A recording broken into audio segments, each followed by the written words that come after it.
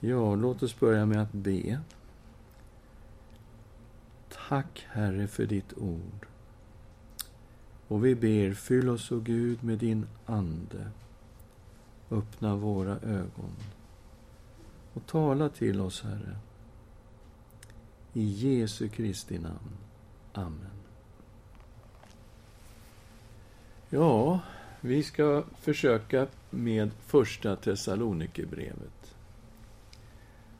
Och det är ju spännande. Vi ska ta en titt på ett bakgrundsstudium. Och i första versen får vi reda på både författare och mottagare. Från Paulus, Silvanus och Timoteus till församlingen i Thessalonika, som lever i Gud Fadern och Herren Jesus Kristus. Nåd och frid vare med er. Ja, det är ju 3 personer här som är uppräknade som författare, eller som hälsar i alla fall.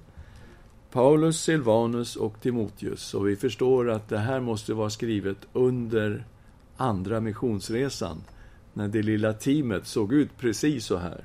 Det var de 3. Paulus och Silas och Timoteus. Och de har varit i Thessalonika. Och då borde vi gå till apostlagärningarna och se hur det var när aposteln kom dit till Thessalonika.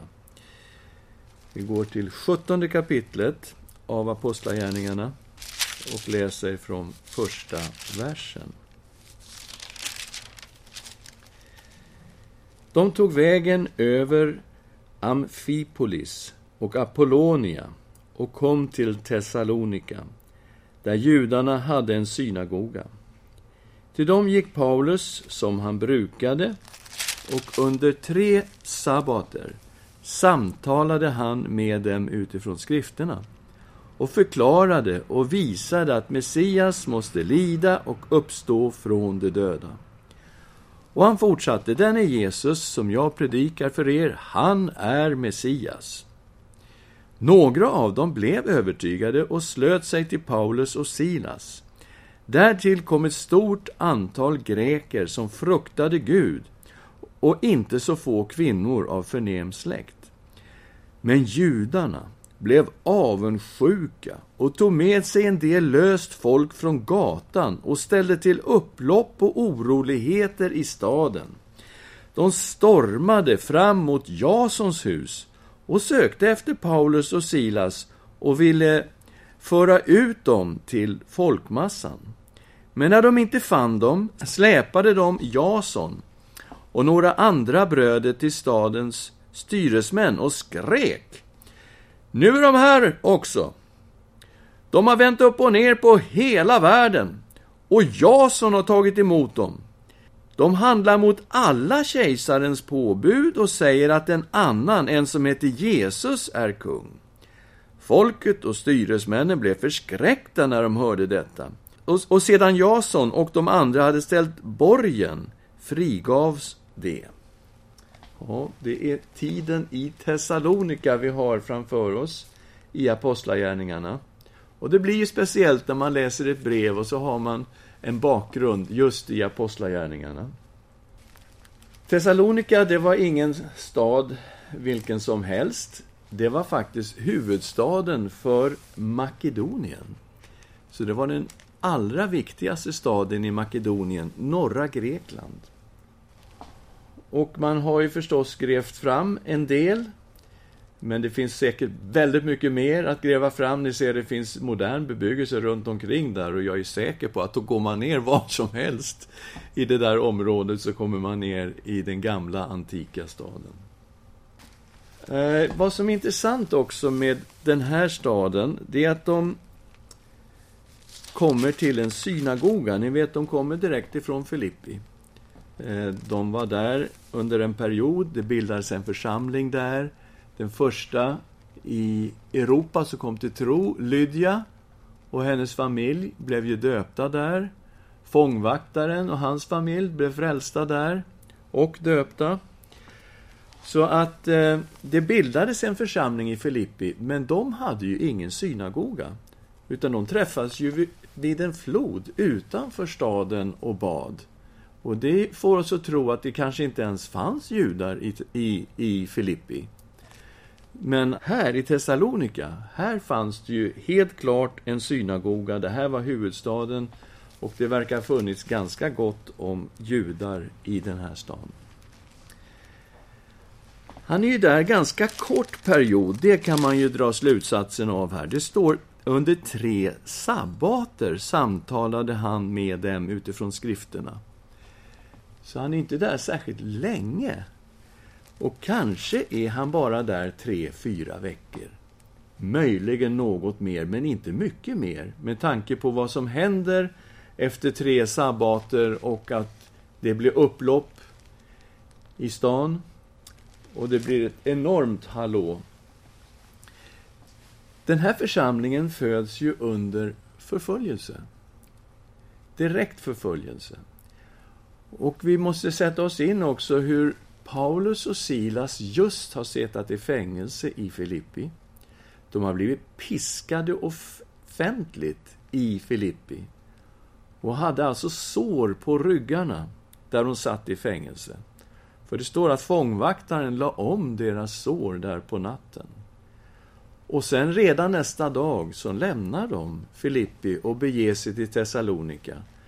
Och det beror på hur de tog sig dit. Om de gick till fots, då tog det ungefär en vecka.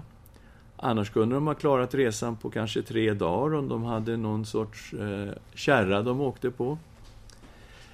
Så när de kommer till Thessalonika så är de inte helt återställda kan man säga från den här behandlingen de hade fått i Filippi.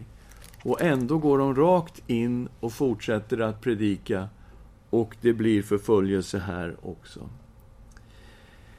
Judarna de samlar ihop lite löst folk på gatan och ställer till ett upplopp. Och sen så tar de letar efter Paulus och Silas. Och var är Timoteus? Bra fråga. Kan vara kvar i Filippi. Det är inte helt säkert. Vi vet att Lukas var kvar i Filippi. Så frågan är ju om Timoteus också är kvar där en tid. Kan vara, för det är bara Paulus och Silas de jagar. Och de får inte tag i dem. De får tag i den de bor hos, Jason. De bor i Jasons hus. Och de släpar den här Jason och några till och ställer dem inför styresmännen i staden. Och anklagelserna är ju jätteallvarliga. De säger att det finns en annan än kejsaren som är kung, Jesus. Ja, men det var ju tillräckligt för att få vem som helst avrättad som stod för sådana åsikter. Och det här var tvärs emot alla kejsarens påbud. Ja. Och det betyder att den här sekten som de kristna då stod för, att judarna säger de här är inte riktiga judar. De har inte de rättigheter som vi har som judar i romarriket, att bygga våra synagoger och undervisa och läsa ur lagen och gamla testamentet och så vidare. Det här är en sekt. För de här kommer inte under kejsarens påbud. Och styresmännen blir förskräckta när de hör det här. Och Jason och de andra ställer borgen för sig. Och de släpps fria efter borgen. Och då undrar man, vad är denna borgen? Är det bara en peng de betalar och så är det klart då att om de inte ställer till några fler problem i staden så kanske han till och med får behålla pengen. Det är en sorts pant i alla fall. Eller ställer han hela sitt hus i pant? För de bodde ju hos honom. Och reaktionen kan tyda på att det var en allvarlig borgen, därför att redan samma natt så skickar de iväg Paulus och Silas. Och vi är i 10:e versen av Apostlagärningarna 17. Redan samma natt skickade bröderna iväg Paulus och Silas till Berea. Så snart de kom dit gick de till judarnas synagoga. Judarna där var mer öppna än det i Thessalonika. De tog emot ordet med villighet och forskade dagligen i skrifterna för att se om det kunde förhålla sig så. Många av dem kom till tro, likaså ganska många ansedda grekiska kvinnor och män. Men när judarna i Thessalonika fick veta att Guds ord predikades av Paulus också i Berea, kom de dit och hetsade upp massorna och ställde till oro. Bröderna sände då genast iväg Paulus ner mot kusten, men Silas och Timoteus stannade kvar där. Ja, det fortsatte ungefär på samma sätt. Paulus och Silas, var är Timoteus? Vi vet inte. Möjligen är han kvar i Thessalonika. På något sätt så är inte Timoteus med i hela det här tumultet som pågår i Thessalonika. Kanske är det att han är yngre, att han ligger lågt. De andra är talesmän. Kan vara så enkelt. Att Paulus var apostel, det vet vi ju. Att Silas inte var vem som helst, det vet vi också. Han var en av ledarna i församlingen i Jerusalem. Och en profet, står det om honom i Apostlagärningarna 15. Så han var ju en som var van att tala och undervisa han också. Så de här två, i alla fall de ger sig på. Och det är de som flyr vidare till Berea. Där fortsätter undervisningen och ett antal människor kommer till tro i Berea. Och det är inte så jättelångt från Thessalonika. Lite längre söderut bara. Och judarna i Thessalonika får reda på vad som händer nere i Berea. Och de kommer dit och det blir nya oroligheter. Och de beslutar då att skicka iväg Paulus. Tydligen är det han som de är mest arga på. Och det verkar som om Silas och Timoteus kan stanna kvar i Berea och fortsätta arbetet. Den här förföljelsen som de hamnade i, den här unga församlingen i Thessalonika, den förstår vi fortsatte senare också. Vi kommer till första Thessalonikerbrevet och vi läser ifrån kapitel 2, vers 14 till 16. Ni bröder har ju blivit efterföljare till de Guds församlingar i Judeen, det som är i Kristus Jesus. Ni har fått utstå samma lidanden av era landsmän som de av judarna, det som dödade både Herren Jesus och profeterna, och som nu har drivit bort oss. De behagar inte Gud och är fiender till alla människor, eftersom de hindrar oss att predika för hedningarna så att dessa blir frälsta. Så fyller de ständigt sina synders mått, men vredesdomen ska komma över dem till slut. Och här visar det ju att förföljelsen, den fortsatte i Thessalonika. Och Paulus drar en parallell med hur församlingen i Judeen har fått motstå förföljelse av judarna. Först genom att Jesus avrättades och sen genom att apostlarna blev förföljda av sina samtida. Men också nu hur judarna har drivit dem, Paulus och Silas, ut ur Thessalonika. De har drivit bort oss. De behagar inte Gud och är fiender till alla människor. Och det här måste man ju se i ljuset av att de hindrade evangeliet från att predikas för hedningar. Alltså detta med alla människor blir ju då i den kontexten att de aktivt hindrade Paulus och Silas från att förmedla evangelium till hedningarna, så att hedningarna också skulle kunna bli frälsta. Och Paulus säger, det här är jätteallvarligt, det kommer en vredesdom över detta till slut. Vi bör titta lite på Paulus team och på uppföljningen här. Det står ju inledningsvis i första Tess 1 att det finns ett team. Det är Paulus, Silvanus och Timoteus. Och vi läste i Apostlagärningarna 15 och 40 hur Paulus och Silas skickas iväg på andra missionsresan. Vi läste i Apostlagärningarna 16, 1-3 hur de plockar upp en ung lärjunge från Lystra som heter Timoteus. Så det är där det här teamet kommer ifrån. Först Paulus och Silas och sen Timoteus. Och sen finns det i Apostlagärningarna 16 också i vers 11 och 12. Vi kommer in i det första vi-avsnittet som finns i Apostlagärningarna i 11:e versen. Vi la ut från Troas och seglade rak över till Samotrake och nästa dag till Neapolis och därifrån till Filippi, som är den ledande staden i denna del av Makedonien och en romersk koloni. I den staden stannade vi några dagar. Och det betyder ju att Lukas är på det här teamet under en kort period nu under andra missionsresan från Troas till Filippi. Okej, så det är det lilla teamet, men vi kan ana en strategi i uppföljning här. Så fort de lämnar Filippi så kommer vi direkt in i D-avsnitten. I sista versen i 16:e kapitlet. När Paulus och Silas hade kommit ut ur fängelse gick de hem till Lydia.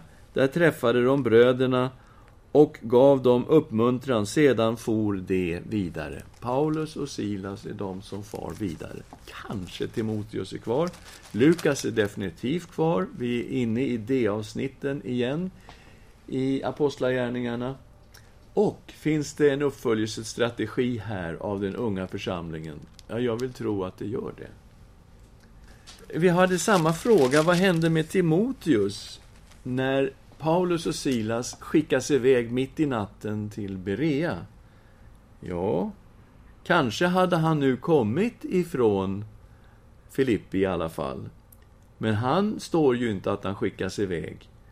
Och vi drar slutsatsen att det är någon sorts uppföljning som pågår här av en ung församling som är född i förföljelse.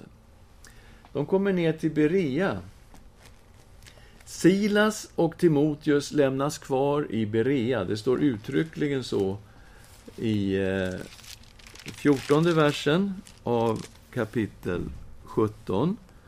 Men så står det om Paulus då att han måste skickas iväg. Det som följde Paulus förde honom ända till Aten. Och de vände tillbaka med beskedet att Silas och Timoteus skulle komma till honom så snart som möjligt. Okej, så de är kvar där i Berea, men de får ett bud att så snart som möjligt ansluta sig till Paulus, och han är i Aten. Men när man läser Apostlagärningarna får man ju ingen bild av att de faktiskt sökte upp honom i Aten, utan de kommer ju senare nere i Korint. Och då undrar man, hur gick det med det där? Var det så snart som möjligt? Eller hur var det? Ja, faktiskt. När vi kommer till första Thessalonikerbrevet så får vi klart för oss att de måste ha kommit ner till Paulus medan han var i Aten. Vi tittar i 3:e kapitlet och vi läser vers 1-6. När vi därför inte längre kunde härda ut beslöt vi att ensamma stanna kvar i Aten, och vi sände Timoteus, vår broder och Guds medarbetare i Kristi evangelium. Han skulle styrka och uppmuntra er i tron. Okej. Vi beslöt att stanna kvar i Aten, och vi beslöt att skicka Timoteus till er. Det betyder ju att Silas och Timoteus måste ha kommit ner till Paulus i Aten, och därifrån skickas då Timoteus tillbaka upp till Thessalonika. Varför inte också Silas? Jo, kanske Paulus ville ha honom bredvid sig lite tag, det vet jag inte. Men Timoteus var ju inte bränd i Thessalonika. Men de som var brända i Thessalonika var ju Paulus och Silas. Det hade ju ställts en borgen för Jason. Kanske till och med Jasons hus var i gungning. Och man skickar upp Timoteus, som absolut inte är bränd i Thessalonika, utan kan komma tillbaka utan problem. Vi fortsätter och läser från 3:e versen. Så att ingen skulle vackla under dessa lidanden. Ni vet själva att vi är bestämda till att utstå sådana. Redan när vi var hos er sa vi er i förväg att vi skulle få lida. Så har det också gått, som ni vet. När jag därför inte längre kunde härda ut, sände jag bud för att få veta hur det var med er tro. Kanske kunde det vara så att frestaren hade frestat er och vårt arbete varit förgäves. Men nu har Timoteus kommit tillbaka från er, och han har gett oss goda nyheter om er tro och kärlek och berättat hur ni alltid tänker på oss och längtar efter att få träffa oss liksom vi längtar efter er. Okej. Så Timoteus har ju varit där uppe i Thessalonika, och Paulus var alltså orolig för att de skulle duka under i förföljelsen, för så våldsam var förföljelsen från judarna i staden, och inte bara judarna utan även från grekerna. Därför att Paulus sa ju här i första Thessalonikerbrevet att de fått utstå förföljelse från sina landsmän.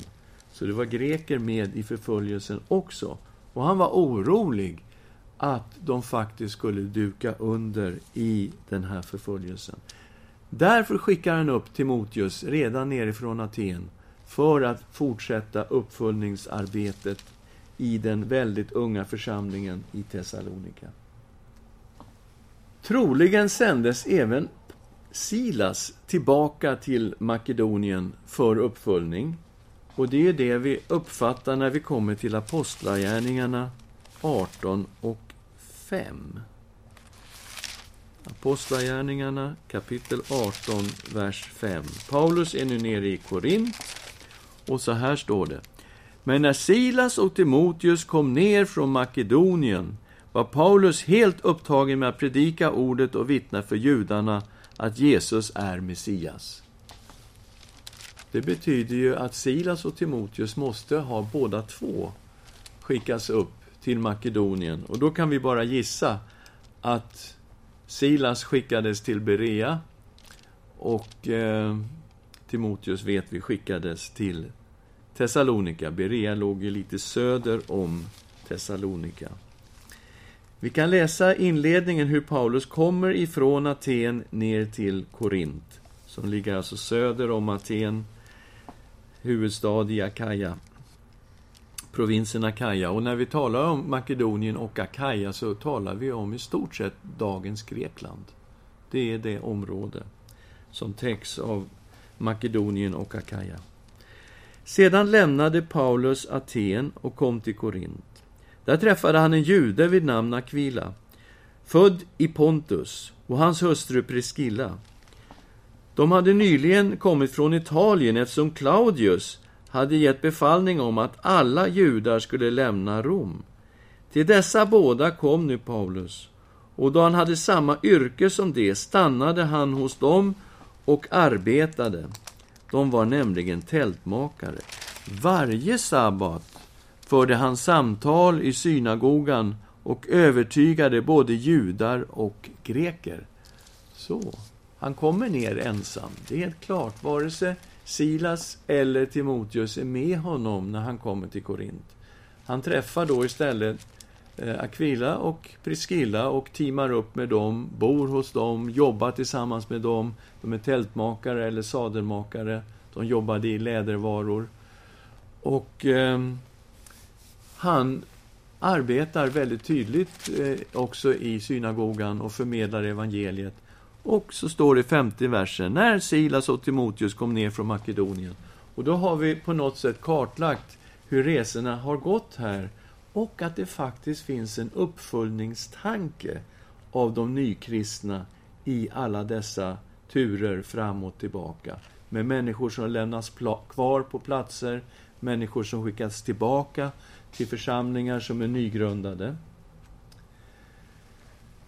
Och vi börjar uppfatta att det fanns en hel del resande här. Det var inte så otroligt stationärt att de var fast i sina städer och så hade de ingen kontakt.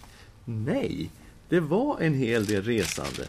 Vi kollar in i första Thessalonikerbrevet kapitel 1 och vers 7 till 10. Så har ni blivit ett föredöme för alla troende i Makedonien och i Akaja. Ty från er har Herrens ord gett återljud, inte bara i Makedonien och Akaja, utan överallt har er tro på Gud blivit känd, så att vi inte behöver säga något. Själva berättar de om hur vi blev mottagna av er, hur ni omvände er från Gud, bort från avgudarna, för att tjäna den levande och sanne Guden och vänta på hans son från himlen, honom som Gud har uppväckt från de döda, Jesus, som har frälst oss från den kommande vredesdomen. Så, det är helt klart att man har rest. Hur i all sin dar har detta ord kunnat spridas så snabbt? Inte bara i Makedonien och Akaja, utan också andra församlingar kände till vad som har hänt i Thessalonika. Det är ju imponerande. Och det betyder ju att de måste ha varit nästan lite resande affärsmän, några av dem som har kommit till tro och rest till olika viktiga städer, och där har det alltså berättats hur omvändelsen har gått till, hur aposteln Paulus och Silas har kommit dit och predikat, och de har omvänt sig från avgudarna till den levande sanne Guden. Vi kunde också ana det här när vi tittar in i Paulus brev. När Paulus skriver till Filipperna i Filipperbrevet kapitel 4, ni vet Filippi var ju den stad dit Paulus kom innan han kom till Thessalonika. Filipperbrevet är delvis ett tackbrev till Filipperna därför att de har skickat pengar till honom när han sitter som fånge. Om man nu sitter i Rom. Vi kollar på Filipperbrevet kapitel 4, vers 15 och 16. Ni Filipper vet också hur det var under evangeliets första tid, när jag hade lämnat Makedonien. Ni var den enda församling som satte sig i förbindelse med mig så att räkenskap kunde föras över givet och mottaget. Också när jag var i Thessalonika skickade ni mig både 1 och 2 gånger vad jag behövde. Så att till och med när Paulus under den här väldigt korta tiden vi uppfattade att han var i Thessalonika skickade alltså Filipperna både 1 och 2 gånger pengar till honom för att vara säkra på att han hade tillräckligt att leva på och att teamet mådde bra. Mycket intressant. Så att det fanns ett regelbundet resande från Filippeförsamlingen till den plats där aposteln Paulus befann sig, och de gav regelbundet underhåll till aposteln. Vi har också en intressant detalj i andra Korinthierbrevet där Paulus skriver till korinterna. Det här skriver han uppe ifrån Makedonien faktiskt. Under 3:e missionsresan skriver han detta brev. Och vi kommer till 11:e kapitlet och vi läser vers 7 till 9. Eller var det en synd jag begick när jag ödmjukade mig för att ni skulle upphöjas och predikade Guds evangelium för er utan ersättning? Andra församlingar plundrade jag genom att ta emot lön för att kunna tjäna er. Och när jag var hos er och saknade något låg jag ingen till last. Ty bröderna som kom från Makedonien försåg mig med vad jag behövde. På allt sätt aktade jag mig för att vara en börda för er, och det vill jag fortsätta med. Så Paulus vi ser resvägen Filippi, Thessalonika, Berea, Aten, Korint.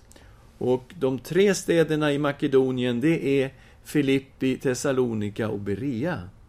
De ligger där uppe i norr. Och när Paulus är nere i Korint säger han, jag låg ingen av er till last. Bröderna från Makedonien, de kom och försåg mig vad jag behövde. Och vi har just läst Filippibrevet och sett hur församlingen i Filippi faktiskt regelbundet skickade underhåll till honom. Och kanske också Thessalonikerna var med på en hörna, och att det fanns den här kontakten mellan Paulus och de här nya församlingarna. Och vi ser här en sorts uppföljningsgrej som är igång med regelbundna besök fram och tillbaka. Inte bara att Paulus skickar då arbetare eller låter arbetare stanna kvar, utan också att de själva reser till den plats där aposteln finns och underhåller, deltar i arbetet för evangeliet på det sättet. Men det finns en uppföljning som pågår här i de unga församlingarna. Och det här är ett mönster som träder fram när man börjar jobba med de här frågorna i första Thessalonikerbrevet. Varifrån är det här skrivet? Ja, allting pekar på Korint. Vi läste i kapitel 3 av första Thessalonikerbrevet att Paulus har varit i Aten, och från Aten har han skickat tillbaka Timoteus, och sannolikt har Silas också skickats upp. Därför att nästa plats som Paulus reser till från Aten är Korint. Och det står ju i Apostlagärningarna 18:5 att Silas och Timoteus kommer från Makedonien ner till Paulus i Korint. Så det blir helt uppenbart när man lägger ihop de här olika detaljerna att det här brevet måste vara skrivet ifrån Korint. När är det skrivet? Ja, troligen år 51. Och då är det sannolikt det första av Paulus brev. Det finns ett brev till som kan vara före, och det är i så fall Galaterbrevet, beroende på när Galaterförsamlingen blev grundad. Blev församlingen grundad under första missionsresan, då skulle Galaterbrevet kunna vara före. Men jag och många med mig lutar åt den så kallade nordhypotesen, och att Galaterförsamlingen är grundad under den andra missionsresan. Och då är Galaterbrevet skrivet under den tredje missionsresan, sannolikt från Efesus, i början av Paulus vistelse i Efesus, ungefär år 54. Men det här är med all sannolikhet det allra första av Paulus brev från år 51. Viktigt, absolut. Aposteln Paulus är en av nyckelpersonerna för att fastslå sanningen kring Jesu död och uppståndelse. Och vi tror att Jesus blev död och korsfäst och uppstånden i april år 33. Och det här är skrivet år 51. Vi talar om 18 år efter uppståndelsen. Och här kommer då vittnet Paulus och skriver om Jesu död och uppståndelse. Redan här, år 51. Så det här är ett viktigt brev också utifrån den aspekten. Och ingen betvivlar att det här är ett äkta Paulins brev. Det är också viktigt att komma ihåg. Det finns ingen diskussion bland de lärde om det här är ett Paulus brev eller inte. Det finns en inskription i Delphi som gör att man kan ringa in årtalet. Och det här är ju väldigt viktigt för att fastställa hela kalendern kring apostlagärningarna och hela Paulus liv egentligen. Just det här årtalet 51 som vi får av inskriptionen i Delphi. Det finns en del detaljer av den här inskriptionen. Vi förstår att kejsar Claudius var kejsare. Den här plattan är skriven i hans 12:e regeringsår. Det vill säga mellan januari 52 och januari 53. Det står också på den här plattan att han är hyllad för 26:e gången. Och det här med att bli hyllad antal gånger var en viktig sak för kejsarna. De gjorde alltså olika fältslag och varje gång de vann en seger så var det segertåg tillbaka till Rom och där skedde en hyllning av kejsaren. Och det här är alltså 26:e hyllningen som är angiven på den här plattan. Och det gör att man kan ringa in årtalet ännu tydligare, just den detaljen. Gallio är väldigt viktig här. Han är omnämnd nämligen på den här stenen. Och Gallio, han var landshövding i Korint juli år 51 till juni år 52, alltså under ett fullt år. Från 1 juli till sista juni 51-52. Där har vi Gallio i Korint som landshövding. Och då blir det viktigt. För Paulus, han står ju sen inför Gallio. Det kan vara ännu mer detaljerat än ett helt år att svaja på. Och det är att vi vet att Gallio blev sjuk och reste till Rom under den här perioden. Och sjöfarten var väldigt osäker på Medelhavet mellan november till mars. Därför att det var de här häftiga stormarna som får fram under den här perioden. Och väldigt lite fartyg färdades under den tiden. Och vi har ju Paulus skeppsbrott när han hamnar på Malta som är i början av just den här perioden.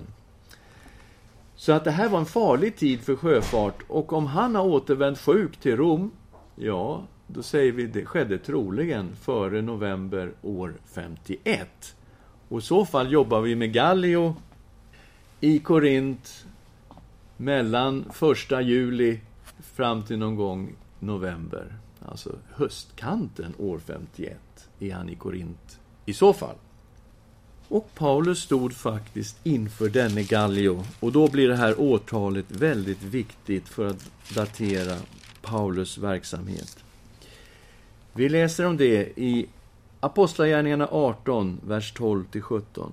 När Gallio var landshövding i Akaja gick judarna gemensamt angrepp mot Paulus och drog honom inför domstol. Och sa, den här mannen förleder folk att dyrka Gud i strid mot lagen. Just som Paulus skulle ta till orda, sa Gallio till judarna, om det vore fråga om något brott eller något illdåd skulle jag naturligtvis ta upp ert klagomål, ni judar. Men gäller det tvistefrågor om ord och namn och er egen lag, då får ni själva avgöra saken. I sådana tvister vill jag inte vara domare. Och han drev bort dem från domstolen.